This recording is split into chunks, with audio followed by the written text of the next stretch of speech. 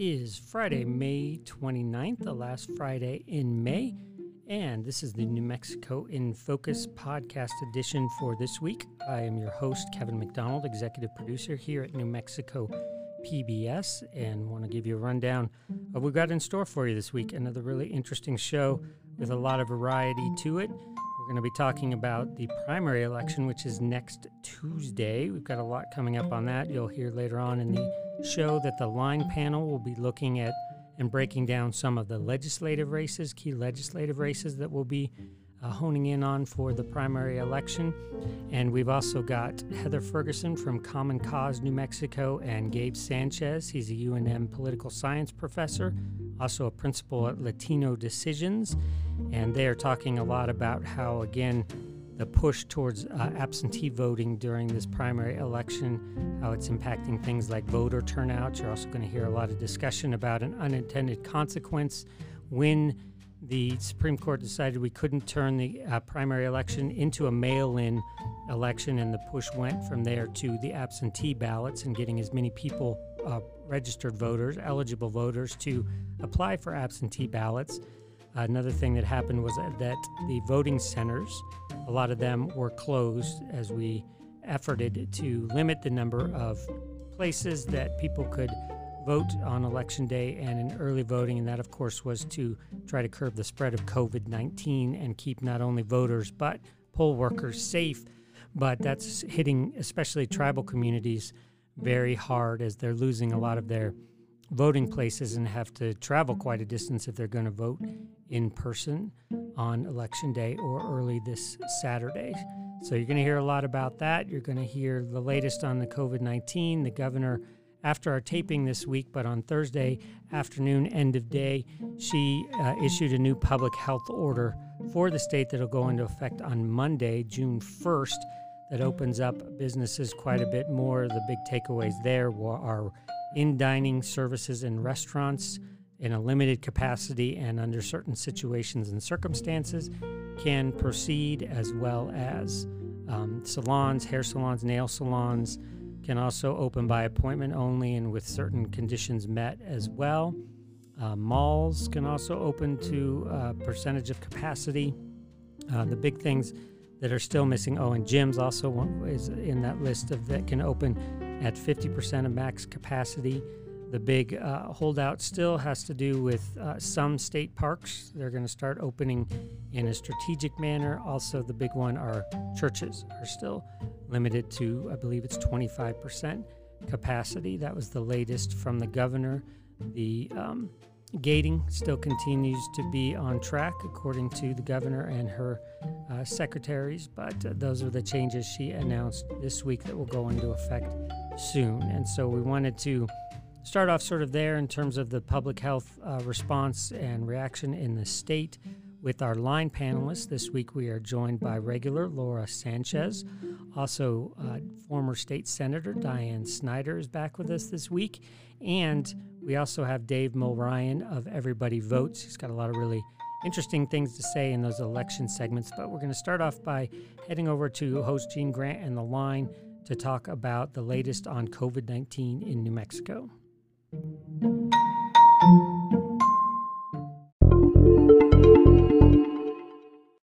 Another tentative step closer this week as Governor Michelle Lujan Grisham announced restaurants can open patios with certain limits. But COVID watchers have their gaze trained on southern New Mexico, where Human Services Secretary Dr. David Scrace warned of a brewing outbreak. We have a seasoned group with us to get the latest. We welcome Diane Snyder, line regular and former state senator. We welcome attorney and line regular Laura Sanchez also. And we welcome line guest Dave Mulryan, founder of Everybody Votes. And speaking of voting, we've all heard about voting with your feet. What we saw after businesses were allowed to open, Dave, is that many stayed closed and many shoppers stayed home. What did you make of the opening and how it went out there? What was your observation? Well, I was downtown and I was talking to someone who owns a coffee shop, and they actually were essential on some level. They were allowed to be open. Being open is one thing. Being open and having customers is another thing. And Right. so, on some level, when you have to scale up, you have to bring back your employees. You have to start paying those employees. And I'm thinking that a lot of restaurants, it's a tenuous business at best. And I think that it's very difficult for them to scale to the point where they can provide service without continuing to lose a lot of money. And so it's, again, people are going to have to be making judgments based on what they know about their business, what it's going to cost to bring in money. And I think that, some amount of government intervention on some level provide more money for businesses if you want them to survive. And owners are going to have to make the decision. Someone said to me, I'm qualified for an SBA, Small Business Administration loan. Yet do I want that loan because it may be forgivable, but is it going to take me to the promised land? Am I going to get past the point where my restaurant can again be fully functional and making a profit? Or am I taking on debt that it's not going to ensure that I make it? There's a lot of very hard questions that you're going to have to be weighing. Yeah. Hey, Laura, the idea, Dave brought up restaurants, and I'm glad he did. Some of the polling shows that people, they want to go out to restaurants, but they're very antsy about it. And restaurateurs have a challenge to meet an antsy public halfway. Outdoor patio dining, 50% capacity. Is that enough to get it done? I think it's a good start. I actually went out on Wednesday because I could not wait to go out and enjoy a drink, frankly. I saw your post on Facebook. It looked yummy. Yeah. So I ended up, I called first and I found out that Jinja was going to have their patio open. So I went there and they were well prepared. They had chairs spaced out. They were in between seatings. They were sanitizing the space, the table, the chairs. You basically wore your mask until you were seated, mm-hmm. and then you were able to obviously not have your mask while you were eating and drinking. And it was really nice. I mean, there were some kinks to work out. I think they were still trying to scale up the number of servers, and they had more food. They had a limited menu, which helped. And so I think that was definitely a very good start. I saw a lot of familiar faces and folks from the West Side that were like me, just itching to get out and be able mm-hmm. to, spend some time socializing with loved ones or family or whoever, friends, mm-hmm. close friends. And so we did that on Wednesday, and that was really nice. Yeah. But I think that it will be a challenge once it scales up to 50% capacity or whatever, with it, like inside dining in, not in the patio. I think that's going to be a challenge because you just have space limitations, and owners, restaurant managers have to figure out how to get people in. There's also the issue of people who are on unemployment that mm-hmm. don't seem to want to come back in some cases. So I think that's all a challenge for them. Good point there. Senator, I'm interested in your thoughts about where the Republican Party and Steve Pearce, as chair, have been coming from. The House Republican caucus, relentless in their criticism of where the governor's been coming from on this. And I have to say, when you think about where these folks are literally coming from physically in other parts of the state that have not been hit that hard, you can understand where they're coming from. But, your sense of where the pushback is right now. I think you hit on the point, Gene, is we say everybody's being treated the same, but we know that's not true. Yeah. San Juan County, McKinley County, it's based on their needs. They need more help, so they are more restrictive in their limitations. Mm-hmm. Well, Southeast New Mexico is so low on the number of cases that they've had, is they don't understand why. And that point I concede to them. I think that's absolutely true. If we're going to make a difference in Northwest, New Mexico, San Juan County and McKinley, make them more stringent, then why would we not look at and sectionalize the state and make Southeast New Mexico more lenient in their restrictions? I think if that had occurred, you would have seen very little of the lawsuits and the continued demonstrations and the anger, to be quite truthful, the anger that you're seeing. And I think that Mr. Pearce is picking up on, because Southeast New Mexico is, in of course, Northwest is the strongest area of conservative, not just Republican, but right. conservative New Mexicans. So they don't understand why they're being penalized when, in fact, much safer to be in that part of the country. Yeah. I think it's a message. I don't know that the courts will hear it. Mm-hmm. I think everybody's hoping that things will open up before they have to do that.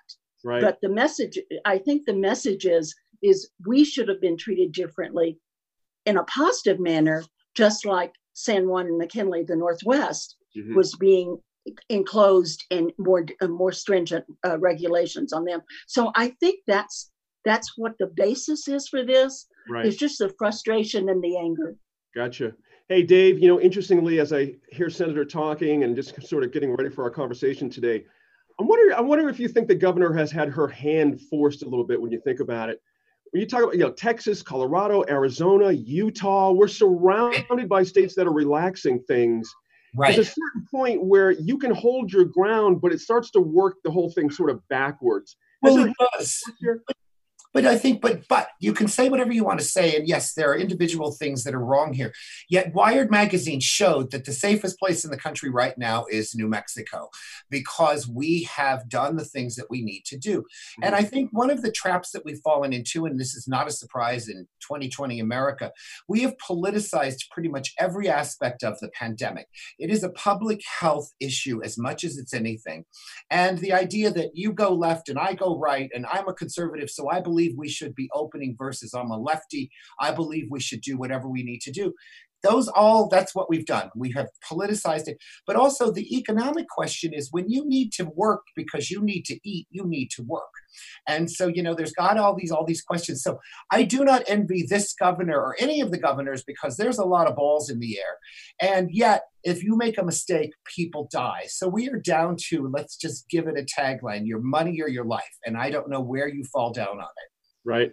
Senator, I'm curious. Actually, let me go to Laura first. We got about 2 minutes. Maybe we can split this between you and Senator. Special session's on track for June 18th. What's the prudent strategy at this point when you look at that? Well, I think they're going to have to look at everything on the table. I mean, I don't know how you address any aspect of our budget without considering everything. Mm-hmm. I think education is going to unfortunately suffer some cuts. I think we're going to see some changes from what the last budget looked like.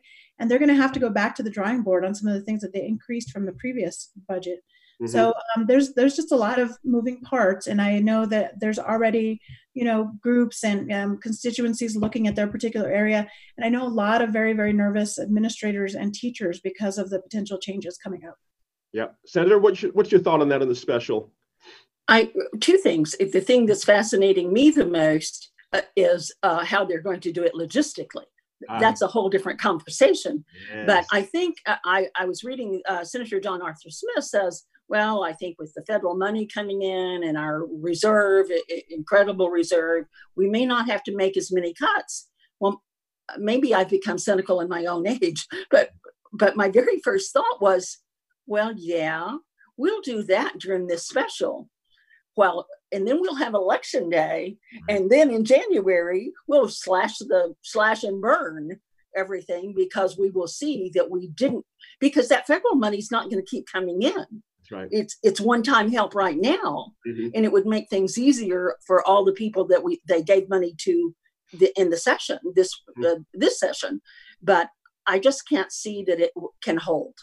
So I think I think either in the special or in the general regular session in January, you'll see a lot of cuts. Good point to finish. Oil and gases. Absolutely. Yeah. Right time. Oil and gases. Yeah. All right. No worries. That's how Zoom goes. Don't worry about it. Yeah. The public health threat from COVID-19, of course, is not going anywhere. That's been a message the governor has given us time and time again. The disease hasn't gone anywhere, but we have done a good job as a state flattening the curve and making sure that our healthcare system does not get overwhelmed. And so that led to a lot of the changes with businesses and things reopening. So there is a lot more focus now as well on economic recovery in the state. And the governor has tasked a lot of that heavy lifting to her Economic Recovery Council. There are a bunch of people on that council from a cross-section of industries and across the state. We wanted to find out a little bit more about the work they've been doing and what their insight is on how we get back on the road to recovery economically here in New Mexico. This is senior producer Matt Grubbs with two members of the Economic Recovery Council now to talk about that.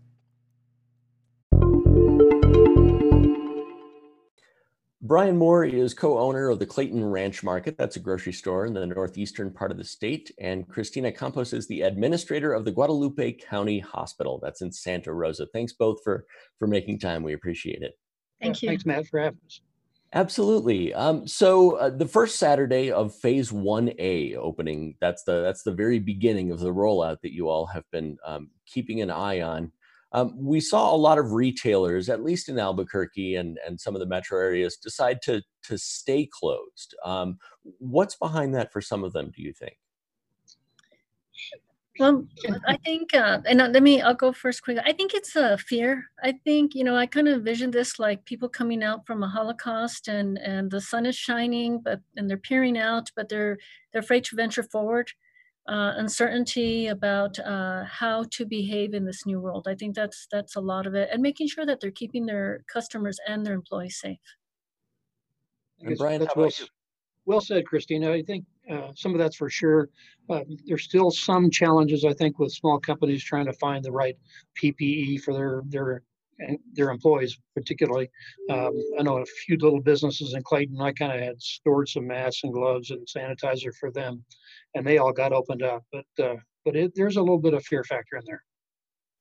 I'm sure. Brian, you're probably a good person to go to for this. As we look at retailers opening and the things that we're calling COVID safe practices, are you finding that for some retailers, it's just difficult to get the things that they need to stay open? It's better now than it was. Okay. We have a grocery store, and so we've been in probably better shape than most, but boy, for the first 4 or 5 weeks, it was just heck getting masks and sanitizer and all those things. And as it's progressed along, we're much better off. And we try to keep a pretty good supply on hand, not only for our guys, but for other people, other businesses that need some help. Sure. You're both from rural areas, Christina. Yes. Most of the media coverage that we see, of course, is centered on Albuquerque and sometimes Las Cruces, Rio Rancho, Santa Fe, that sort of thing. What have you seen and heard in your part of the state? Well, we've had a couple of flare-ups here in our community. So, recently they listed the top 6 counties with, the worst numbers per 100,000, and we fell into that. Guadalupe County did. We have 19 positives, or at the most recent numbers were 19. So for a population as small as ours, that's a lot. But those flare-ups also created a certain level of awareness and a desire for people to be a lot more careful in the community and safer. So you see the adoption of these CSPs occurring naturally even before a lot of the direction was published. Have you all, or I guess you'd probably get reports through the other places in the administration, have you heard from businesses that have questions about, okay, so what is a COVID safe practice for someone in my sector? Yeah, I think we've all got questions about those. And the council spent a week and a half going through all of those. And a lot of the work had been done before we ever got a chance to see them. So there's a lot of work going on, but at least the industry insiders worked with the cabinet secretaries to kind of work through those requirements. And I don't think they're horrible. The ones I've looked at have not been too bad, at least for our industry in specific. But the governor's office has published a CSP guideline book. It's on her website, and it's really a nice presentation. You can just go through industry by industry, and it's pretty easy to do, but I don't know that the word has gotten out there quite as well. I'm still getting calls from hotels, for example, and restaurants, for example, about what happens next. So it's out there, but we need to publish it more.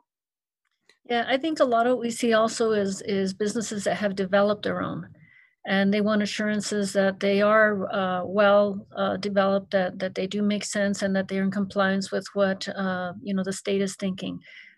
So in a sense, the ERC, the council, didn't just develop policies. In many ways, we adopted recommendations that were already out there, industry by industry.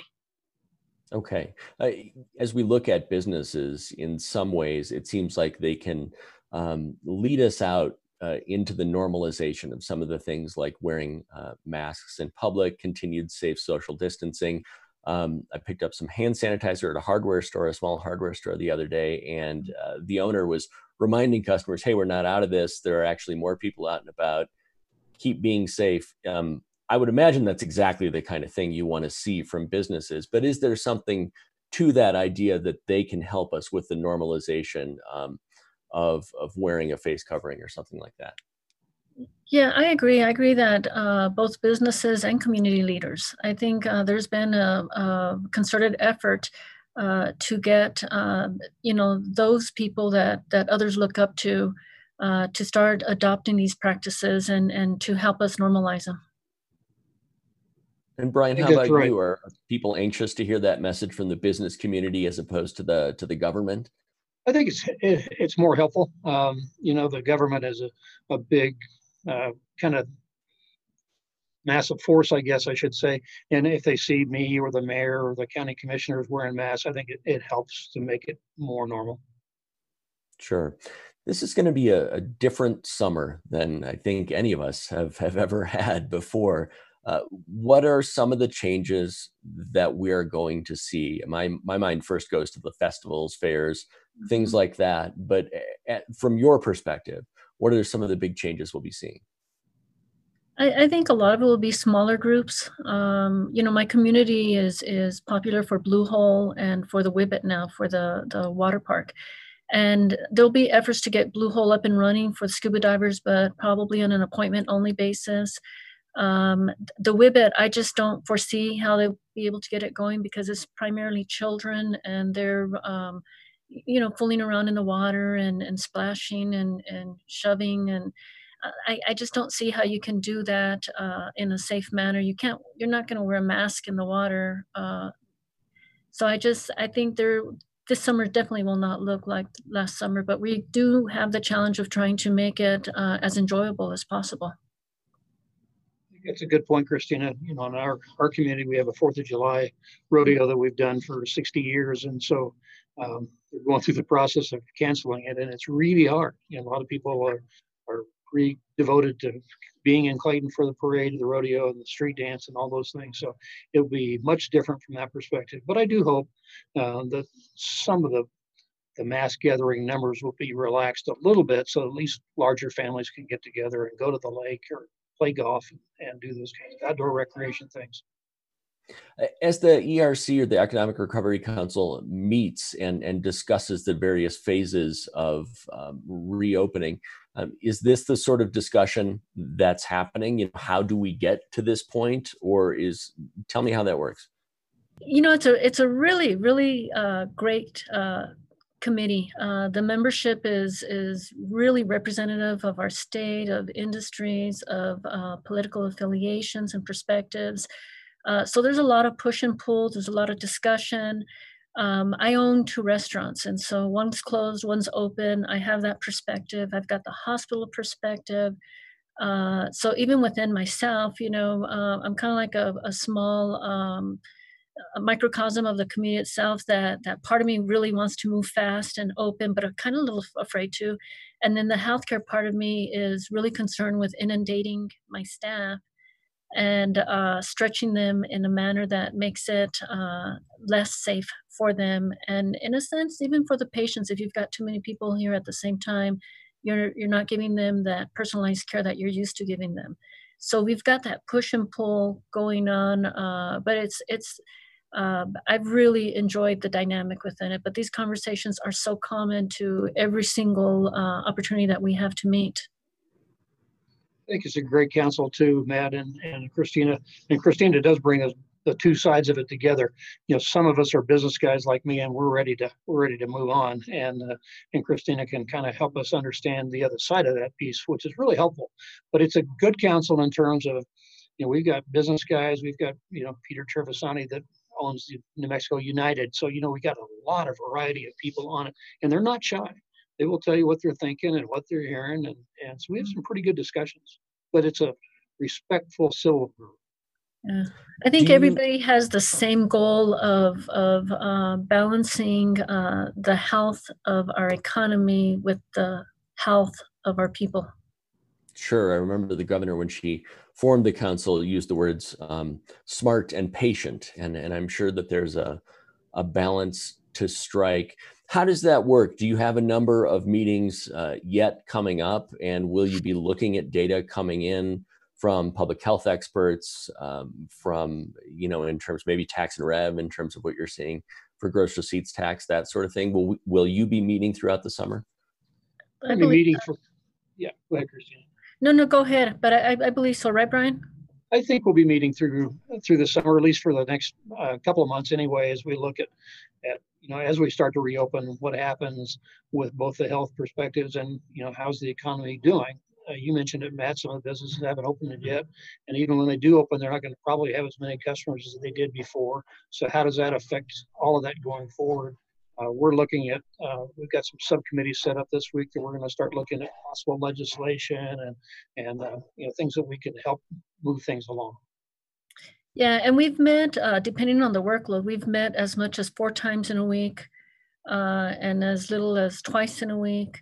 I think we are developing, the committee seems to be as fluid as the situation, that first we really wanted to focus on ways to make businesses safer so that they could open as safely and as soon as possible. And now we're starting to look kind of beyond, that close horizon at economic relief, at the long-term economic development of our state. What are we going to look like? And do we have the infrastructure in place to help get to that future? For example, broadband. So, there's a lot, I think the governor would like to continue having this council meet, but start looking at the entire situation from a broader and different perspectives. That's a fascinating idea. The idea that we might get things like broadband security or growth Right. coming out of this. And as Brian mentioned, looking at the legislative session on June 18th to perhaps provide a framework for some of that. Well, the few minutes that we have evaporated pretty quickly, but I really thank you both for your time and, of course, for your work on this. I think it's helpful for a lot of people to hear your perspective. Thanks, Matt. Appreciate you. Stay safe.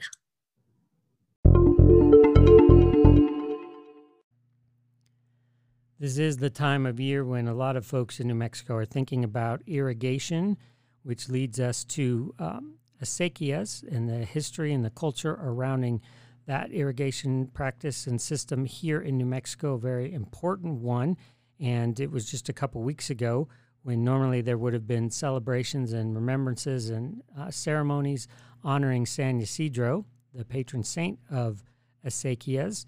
And of course, that all had to change because of COVID-19, like so many things in our state right now. We wanted to find out a little bit more about those changes as well as the cultural history of acequias, something that I think is a nice change of pace, but it's also an important conversation to have that I think a lot of us are realizing more as we hear stories about the supply chain issues around food systems and really growing closer to our connection to the food we eat, which is a key part of the acequia tradition. Here now is correspondent Laura Paskus and Paula Garcia, the executive director of the New Mexico Acequia Association. Paula Garcia, last week there were ceremonies in honor of San Ysidro, the patron saint of farmers and workers. Why is that ceremony so important, and what had to be different this year? The reason that San Ysidro is so important is that he's the patron saint of farmers and laborers. And on May 15th, it's customary and traditional to ask for a blessing from San Ysidro to bless our crops and our acequias, our fields, in hope of a good harvest.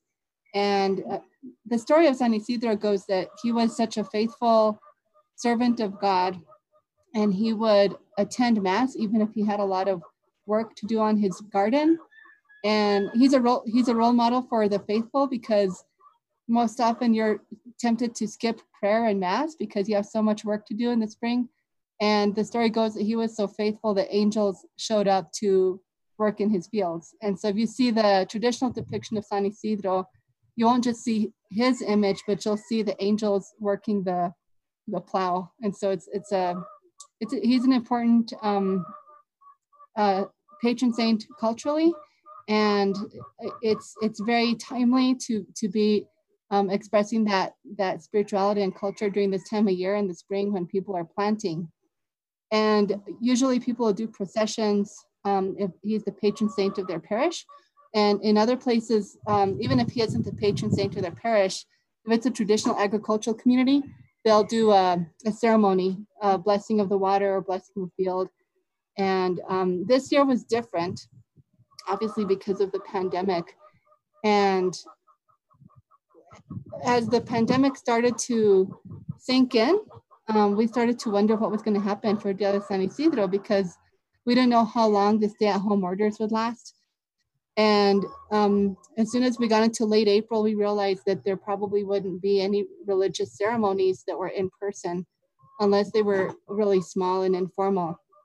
And so this year, unlike past years, we weren't able to do these processions in mass the way they're normally done. Some of the more popular ceremonies are in the South Valley in Albuquerque. The Holy Family Parish and I think St. Dan's Parish both do big processions. And this year they didn't have the mass and the processions, but there was a small quiet ceremony where there was the local leadership of the parish and community came together to pass on the santo to the new mayordomos. And so they had a small ceremony there that I'm aware of, and they did it on Facebook Live. So that's probably the first time I can think of that there's been a San Isidro blessing and ceremony on Facebook. So that's something historic during the pandemic. One thing that we did as NMAX, we're a statewide organization and not tied to any one community or ceremony. We did an online Zoom event to honor San Isidro and to have a very informal blessing. And it was mainly to connect people, because this is still a really important time in people's lives. If you're planting gardens, if you have larger crops, this is an extremely significant time in the year, and San Isidro is a big part of that. So we wanted to hold the space and make sure people still had that opportunity to connect around something meaningful, which in this case was the feast day of San Isidro. So we had a Zoom event and there were close to 60 people. We had musicians. One important thing that you hear traditionally at these ceremonies is the alabanza, the San Isidro. And the alabanza is usually something that you would hear with a hermandad, the penitentes in the communities. But it's also something that has become more traditional as part of San Isidro blessings. So an alabanza is like a long prayer that you sing a cappella. And so that we had that, and we had some wise words and blessings from elders. And we also had a person who's a mayordomo of a parish or a small chapel in Santa Fe talk about what they normally do for their blessing. So we tried to make it more of a storytelling session and to keep the tradition alive, even if it's virtual, in the hope that by next year we can resume the tradition. Right. So we often talk about acequias and acequia communities in New Mexico as symbols of resilience. And I think they're more than symbolic as well. And especially as we're all home these days because of COVID-19 and thinking more about our food and where it comes from and who grows it. What lessons do acequia traditions and acequia communities have for all of New Mexicans? Acequias are more important than ever, because the traditions of staying close to the land and of taking care of the water have suddenly come into the limelight because of the importance of local food systems. And for people who have lived their lives in a way that they could stay connected, it suddenly has been a very revealing time, because the industrial food system is showing its flaws, and there's actually cracks in what people call the supply chain for the global and industrial food system. And there's a lot more consciousness or awareness about where our food comes from. And for Acequias, this has been a lifelong awareness. It's something that we've always believed, that local food systems are always important. They've always been important to us. And now with the pandemic and renewed focus and attention on the importance of local food systems, I think that there's broader awareness that it is important to keep our farmland intact and not developed over. It is important to keep water and agriculture, because growing food is important, not just from a cultural standpoint, which is something we do make the argument all the time, but that there's a real purpose to it, that we do have the potential to grow food locally. And when the more industrial supply chain, it runs into problems, local farmers are having an easier time adapting to local needs, and they're not as susceptible to those vulnerabilities that are in the industrial food system. So I think what Acequias have to teach the broader community is the same that we always have, which is that it's important to stay connected to the land. It's important to be sustainable, to live within our means in terms of water, and to take care of those resources, because they're important to taking care of us. And our ability to live here, our viability as communities, is connected to our ability to, and our intention to be good stewards of our land and our water, and that it's all connected. Well, Paula Garcia, thank you so much for joining me. I appreciate it. Thank you.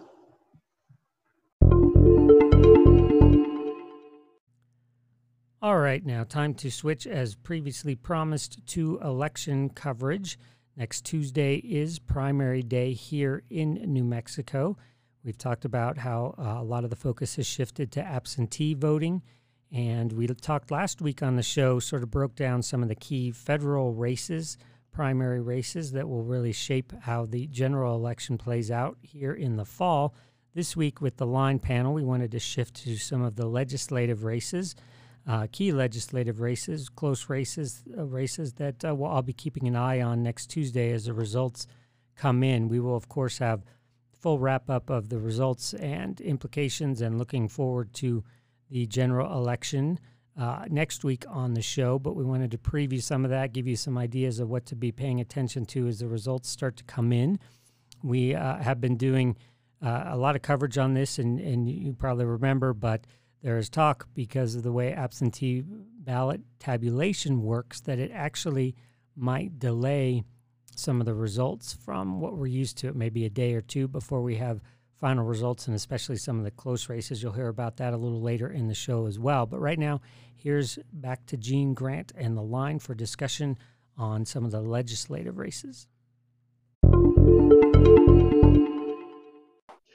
We're tracking important races and themes for the June 2nd primaries. All 112 legislative seats are up for re-election this November, as you know. There's a concerted effort by the progressive wing of the Democratic Party to oust some more conservative Democratic senators. Big names like Senate President Pro Tem Mary Kay Papen, John Arthur Smith, Joe Cervantes, Clemente Sanchez. They cast votes on abortion, marijuana, early childhood education that progressives are not loving. And Laura, some of these challengers and challenges are more viable than others.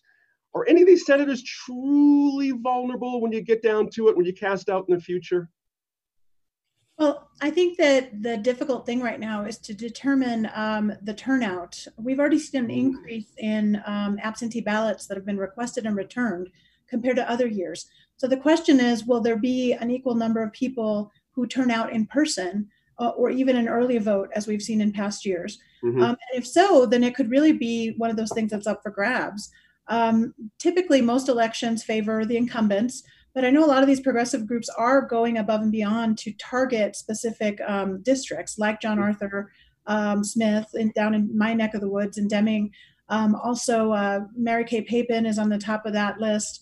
And so it's interesting because you see basically people who have been in office for a long time have a lot of experience.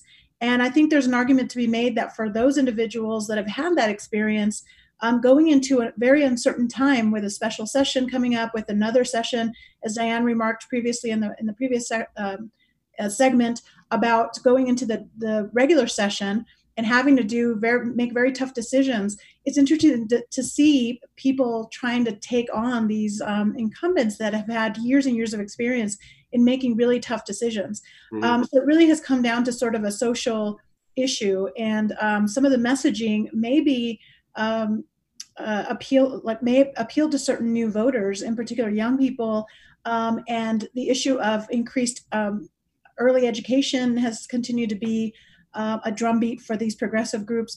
But again, some folks go back to the argument, well, if there ever was a rainy day, we're dealing with it right now. So the idea of sort of taking more money out of our rainy day fund, our permanent funds, to put into more spending, for some conservative Democrats, I think in those areas, that might be too difficult a pill to swallow. So I do think that there's, I think in this election, everybody's vulnerable at some level, but I think we'll also see which ones of those incumbents actually have a strong ground game.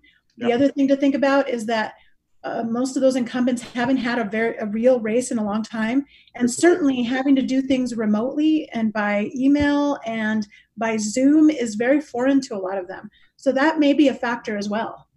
Dave, pick up on that. A lot of interesting dynamics now about how to campaign, where to campaign, all that kind of thing. Yes. I mean, basically all the rules have been thrown out the door. We are looking at, no one knows how to campaign. You cannot have a house party. You cannot really have anything. Apparently, it has worked to be phone canvassing. People are actually answering their phone. I'm dubious that that's true, but maybe it's true. But one of the things that I was reading, the New Mexico Political Report was talking about how, some of the less conservative Democrats were complaining because the older Democrats or the more experienced Democrats had made choices about the abortion law, and things about pot and all of these kind of issues. And I thought to myself, I agree. I mean, I'm a lefty, I'm a liberal Democrat. But on the other hand, strangely enough, all of the major issues changed in the middle of these races. The COVID crisis hit, the pandemic hit. I'm not sure, when you look at what John Arthur Smith did, for example, he's kept the state's bond rating very high, which keeps our money cheap. And so, and the other thing that I kept thinking was, maybe we're fighting the wrong battle. People are concerned. What is my future? How am I going to eat? What's happening with rent? Where is federal money coming? Are we going to get more stimulus? Are we going to get less stimulus? People's issues have become very personal and very economic. And I'm wondering if the new upstarts are addressing the issues that people in the middle of the race became the most prominent, which was, how am I going to feed myself and my family? I'm not sure they have. Good points there. That's very interesting. Hey, Diane, 2 Republican senators have a primary challenge from sitting House Republicans. Oh, yeah. Greg Fulfer faces Rep. David Gallegos, and Jim White up against Rep. Greg Schmiedes. I mean, what's the dynamic driving that in your view? Well, there's 2 things. One is you could listen to the gossip and you say that it's the Republican Party who's been out there and instigated all this. I don't know whether that's true or not. They have said no. So maybe. My belief is one thing in the race down with Senator Fulfer is Representative put his name in the hat for that Senate position when it was open, when Senator Lavelle retired. The governor did not appoint him. He appointed, and he was in the House at the time, so he had some experience. And his belief was he should have been appointed to the Senate seat. He was very unhappy about it. So he said, I'm going to just run for the seat. So in that case, that was a personal decision in what he wanted to do. Up here in the Southeast Heights and Fort Hills and the East Mountain against Jim White. Jim White is an incredible senator. I'm sorry, I don't mean to sound like I'm endorsing him or anything, but he's done an incredible job. He understands the process better than most people. He was in the House first, remember? So he's had that experience, and he knows how to get things done. But he made, in what Representative Smedes and some arch conservatives believe, he made some wrong votes. And so they said, we want somebody who's more conservative or truly conservative. What they don't realize is that ability that Senator White has. You have to be able, in a Senate where you're the minority party, you have to be able to work with the other side and get things done. And sometimes you vote for a bill like a budget because something's in it that your constituents need. And you can't vote against what you have asked for. So it's a very interesting dynamic. I, having been a member of the Senate, hope very much that the senators retain their position, but it's tearing up the Republican Party. And there have been some really scorching things said about the two incumbents. And what I can never forget is the two House members are also incumbents. Right. Why are we not going back and being really nasty? And I finally saw one Facebook that called attention to something that one of the House members had done. So, but it's breaking up the Republicans in those districts. And those are pretty strong Republican districts in most cases. That's going to bear watching. That last point. Bears watching for sure. Yep. Hey, Laura, 2018, big blue wave, no doubt, big gains for Democrats in the House. A very obvious question I've got here. Can Republicans win some of those seats back? Are the dynamics set up for something like that? Well, I think it's, as with everything, all politics is local. So I think you will see certain areas that could flip. But I think that the momentum, especially with, the White House and all the negativity around the response to COVID, and there's just so much, there's still a lot of polarization, I think. You see actually both sides in the primary, even in the Democratic primary, using Trump analogies in some of these districts, which I find really interesting.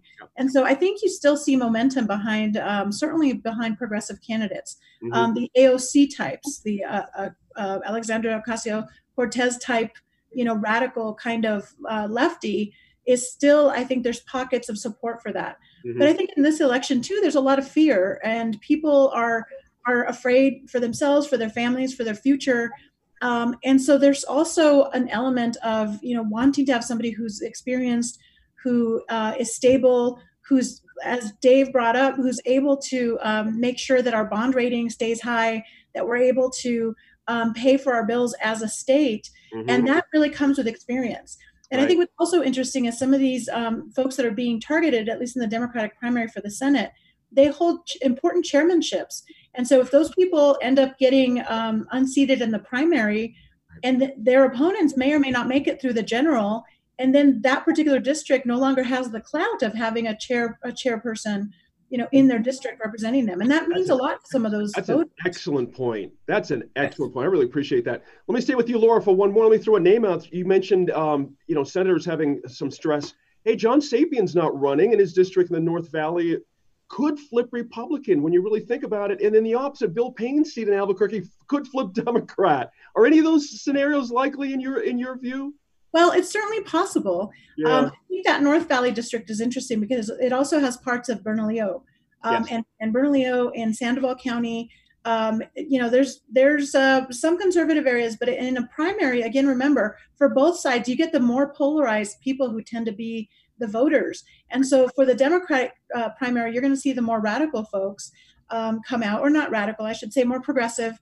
People who are definitely more liberal, they're going to be voting for their person, and that then pins them against somebody who may be easier to appeal to the moderates in that district. Because remember, once you start mixing in those declined estates, those independents, all bets are off. Like it's no longer a party issue for either side. It's about talking to that moderate voter. And so the more moderate of the two that come out of the primary, regardless, is going to probably be in a better position to speak to those voters. You just hit it. You just hit it right there. That's interesting. Right. David, one race I find interesting is up in Santa Fe County, rural Santa Fe County, Matthew McQueen facing Bruce King's granddaughter, Becky Spindle. Very interesting. Name power. Does that mean something in a COVID-19 era? again, Matt McQueen is a good legislator. He's been well liked. She comes from a famous New Mexico family. I think it's fair to say that she probably does have name recognition. I would, I do not I don't want to say who I think is going to win out there. All bets are off.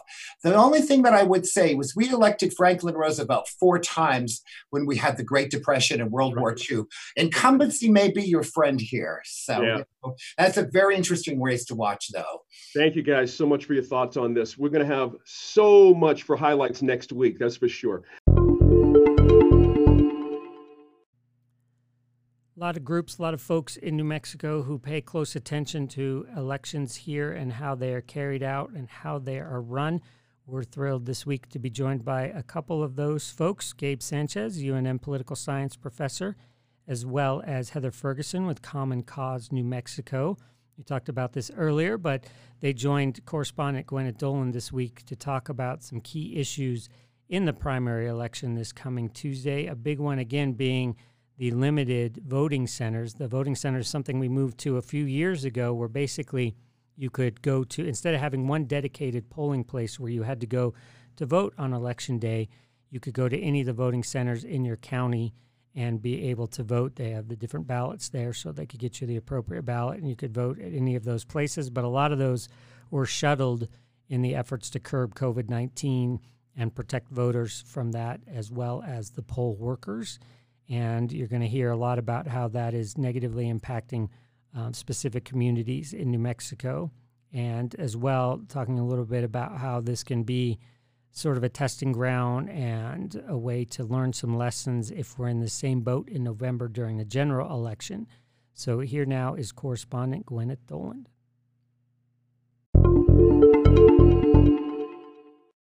My guests today are Heather Ferguson, the Executive Director of Common Cause New Mexico, and Dr. Gabriel Sanchez, Professor of Political Science at UNM. Welcome.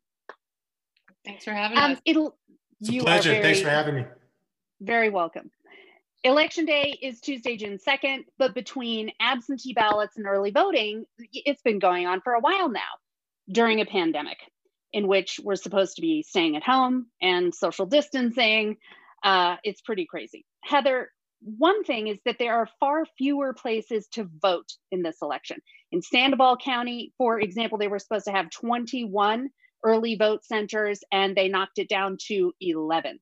How is this impacting people's ability to vote? Well, Sandoval County is a special situation. You not only have the decrease of the amount of voting centers, which is what is legally required for the minimum legal requirement for the population out in that area. But to enhance that, Sandoval County also services 7 tribes, pueblos, and nations. And so, for instance, for the Zia Pueblo that's out there, typically there would be at least several voting sites, early day voting sites, as well as election day voting sites that would be within the Zia Pueblo. However, due to the public health crisis and the tribal official orders, only residents are allowed to go into the Zia Pueblo. And so they do not have any on-site voting locations, which will therefore force the folks who don't already have an absentee ballot to have to go to an outside location. Bernalillo High School, for example, is one of the nearest locations that they can go to, and they'll have to vote in person.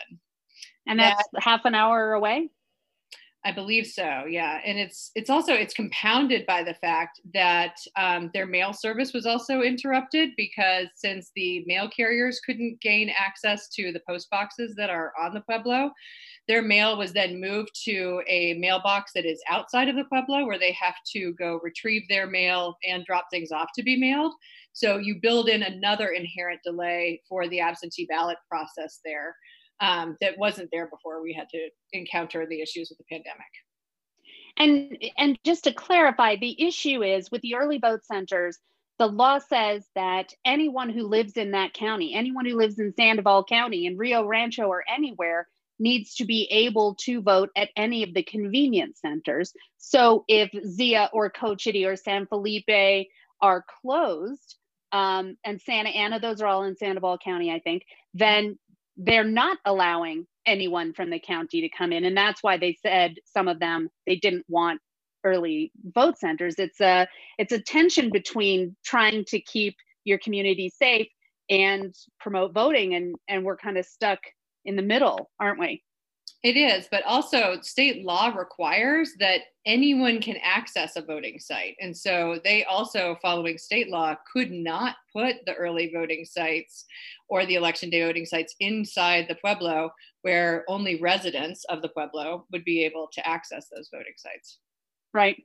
Gabe, you've done some research, or you're familiar with it, I hope, on what happens when there are fewer polling sites. What does that do to turnout? Do way fewer people vote?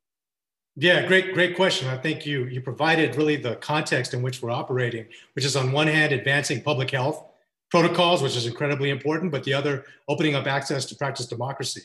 And I think the literature in political science makes pretty clear, anytime you increase the costs associated with voting, i.e. figuring out where can I vote and traveling further to be able to vote, you do see a decrease in turnout. That's absolutely 100% clear. However, I'm a little less worried in this context during a primary than I would be in the general election for a couple of reasons. People always forget about this. We're really talking about two different electorates. During the primary, much more highly informed voters, by definition, much more partisan voters. Those folks are much more likely to turn out and go through the steps of figuring out how to circumvent some of these obstacles, like not having as many polling locations. If we're talking about the same context in the fall, I definitely would suggest much greater drop in turnout.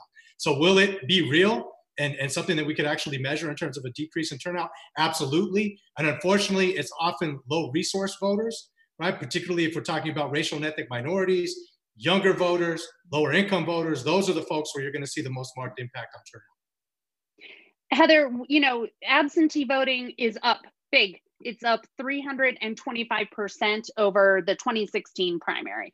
3 times as many people have voted by mail in this primary than have voted early in person. A lot of people like it. I like it. I voted absentee this year just to check it out, and I didn't really want to leave my house. I loved it. I haven't done it in decades, but I really enjoyed having the time to kind of sit and think about it and look things up. But I'm not every voter, and I recognize that. What other kinds of problems are you seeing with voting by mail? You mentioned Zia Pueblo, where they were not able to get their mail. I know that although the Postal Service was not able to get into Zia, I talked to the folks at Kiwa, Santo Domingo, and they told me they were letting mail trucks through, but they had to go through a screening process, and that's fine, although it causes some delays. Are you seeing delays? We're seeing delays across the state, though, and what I've been able to see so far from at least some of the personal stories that we've been gathering through the election protection program that we run is that the delays are actually happening with the Postal Service.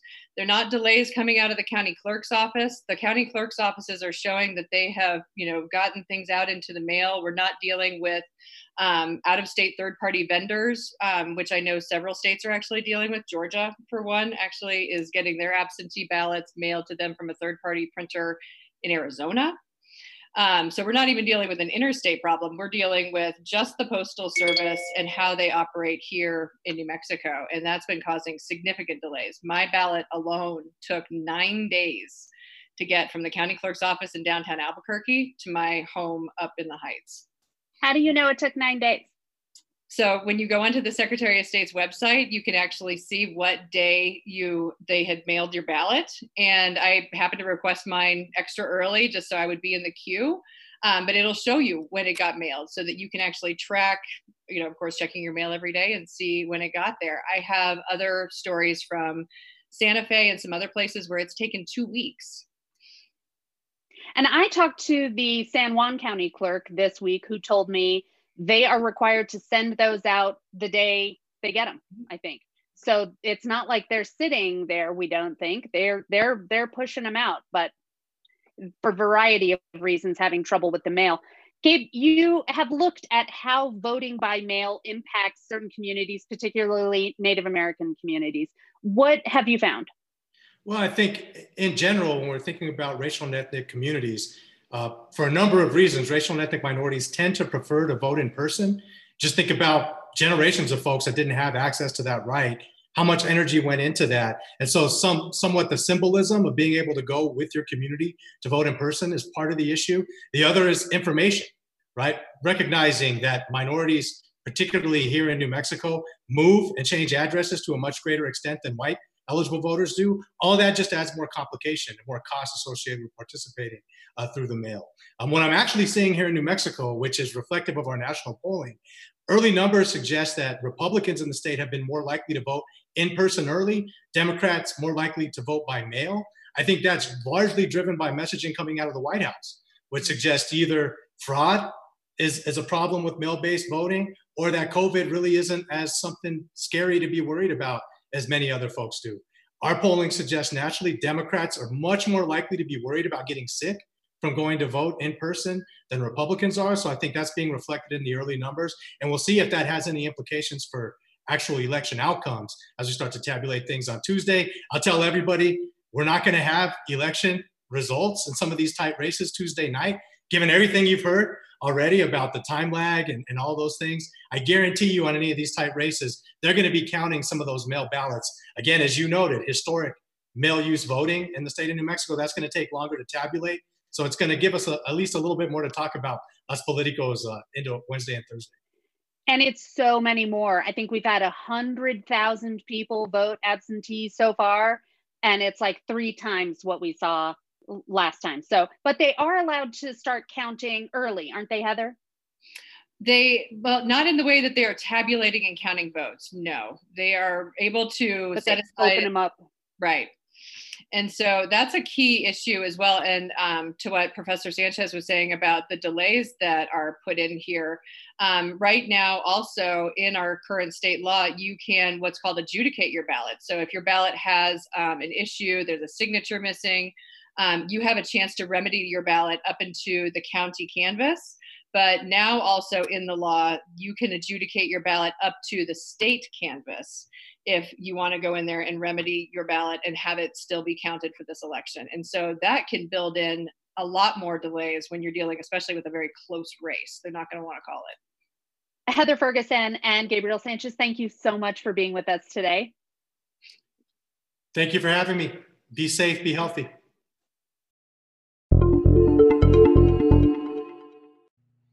That's it for this week's show, but want to encourage you, if you don't already, to follow us on social media, on Facebook, on Twitter, on YouTube, or Instagram. We're in all of those places. Point you especially to Facebook this week, where we had a Facebook Live on Friday midday, building on the conversation about more opening of business here in New Mexico, specifically the restaurant business.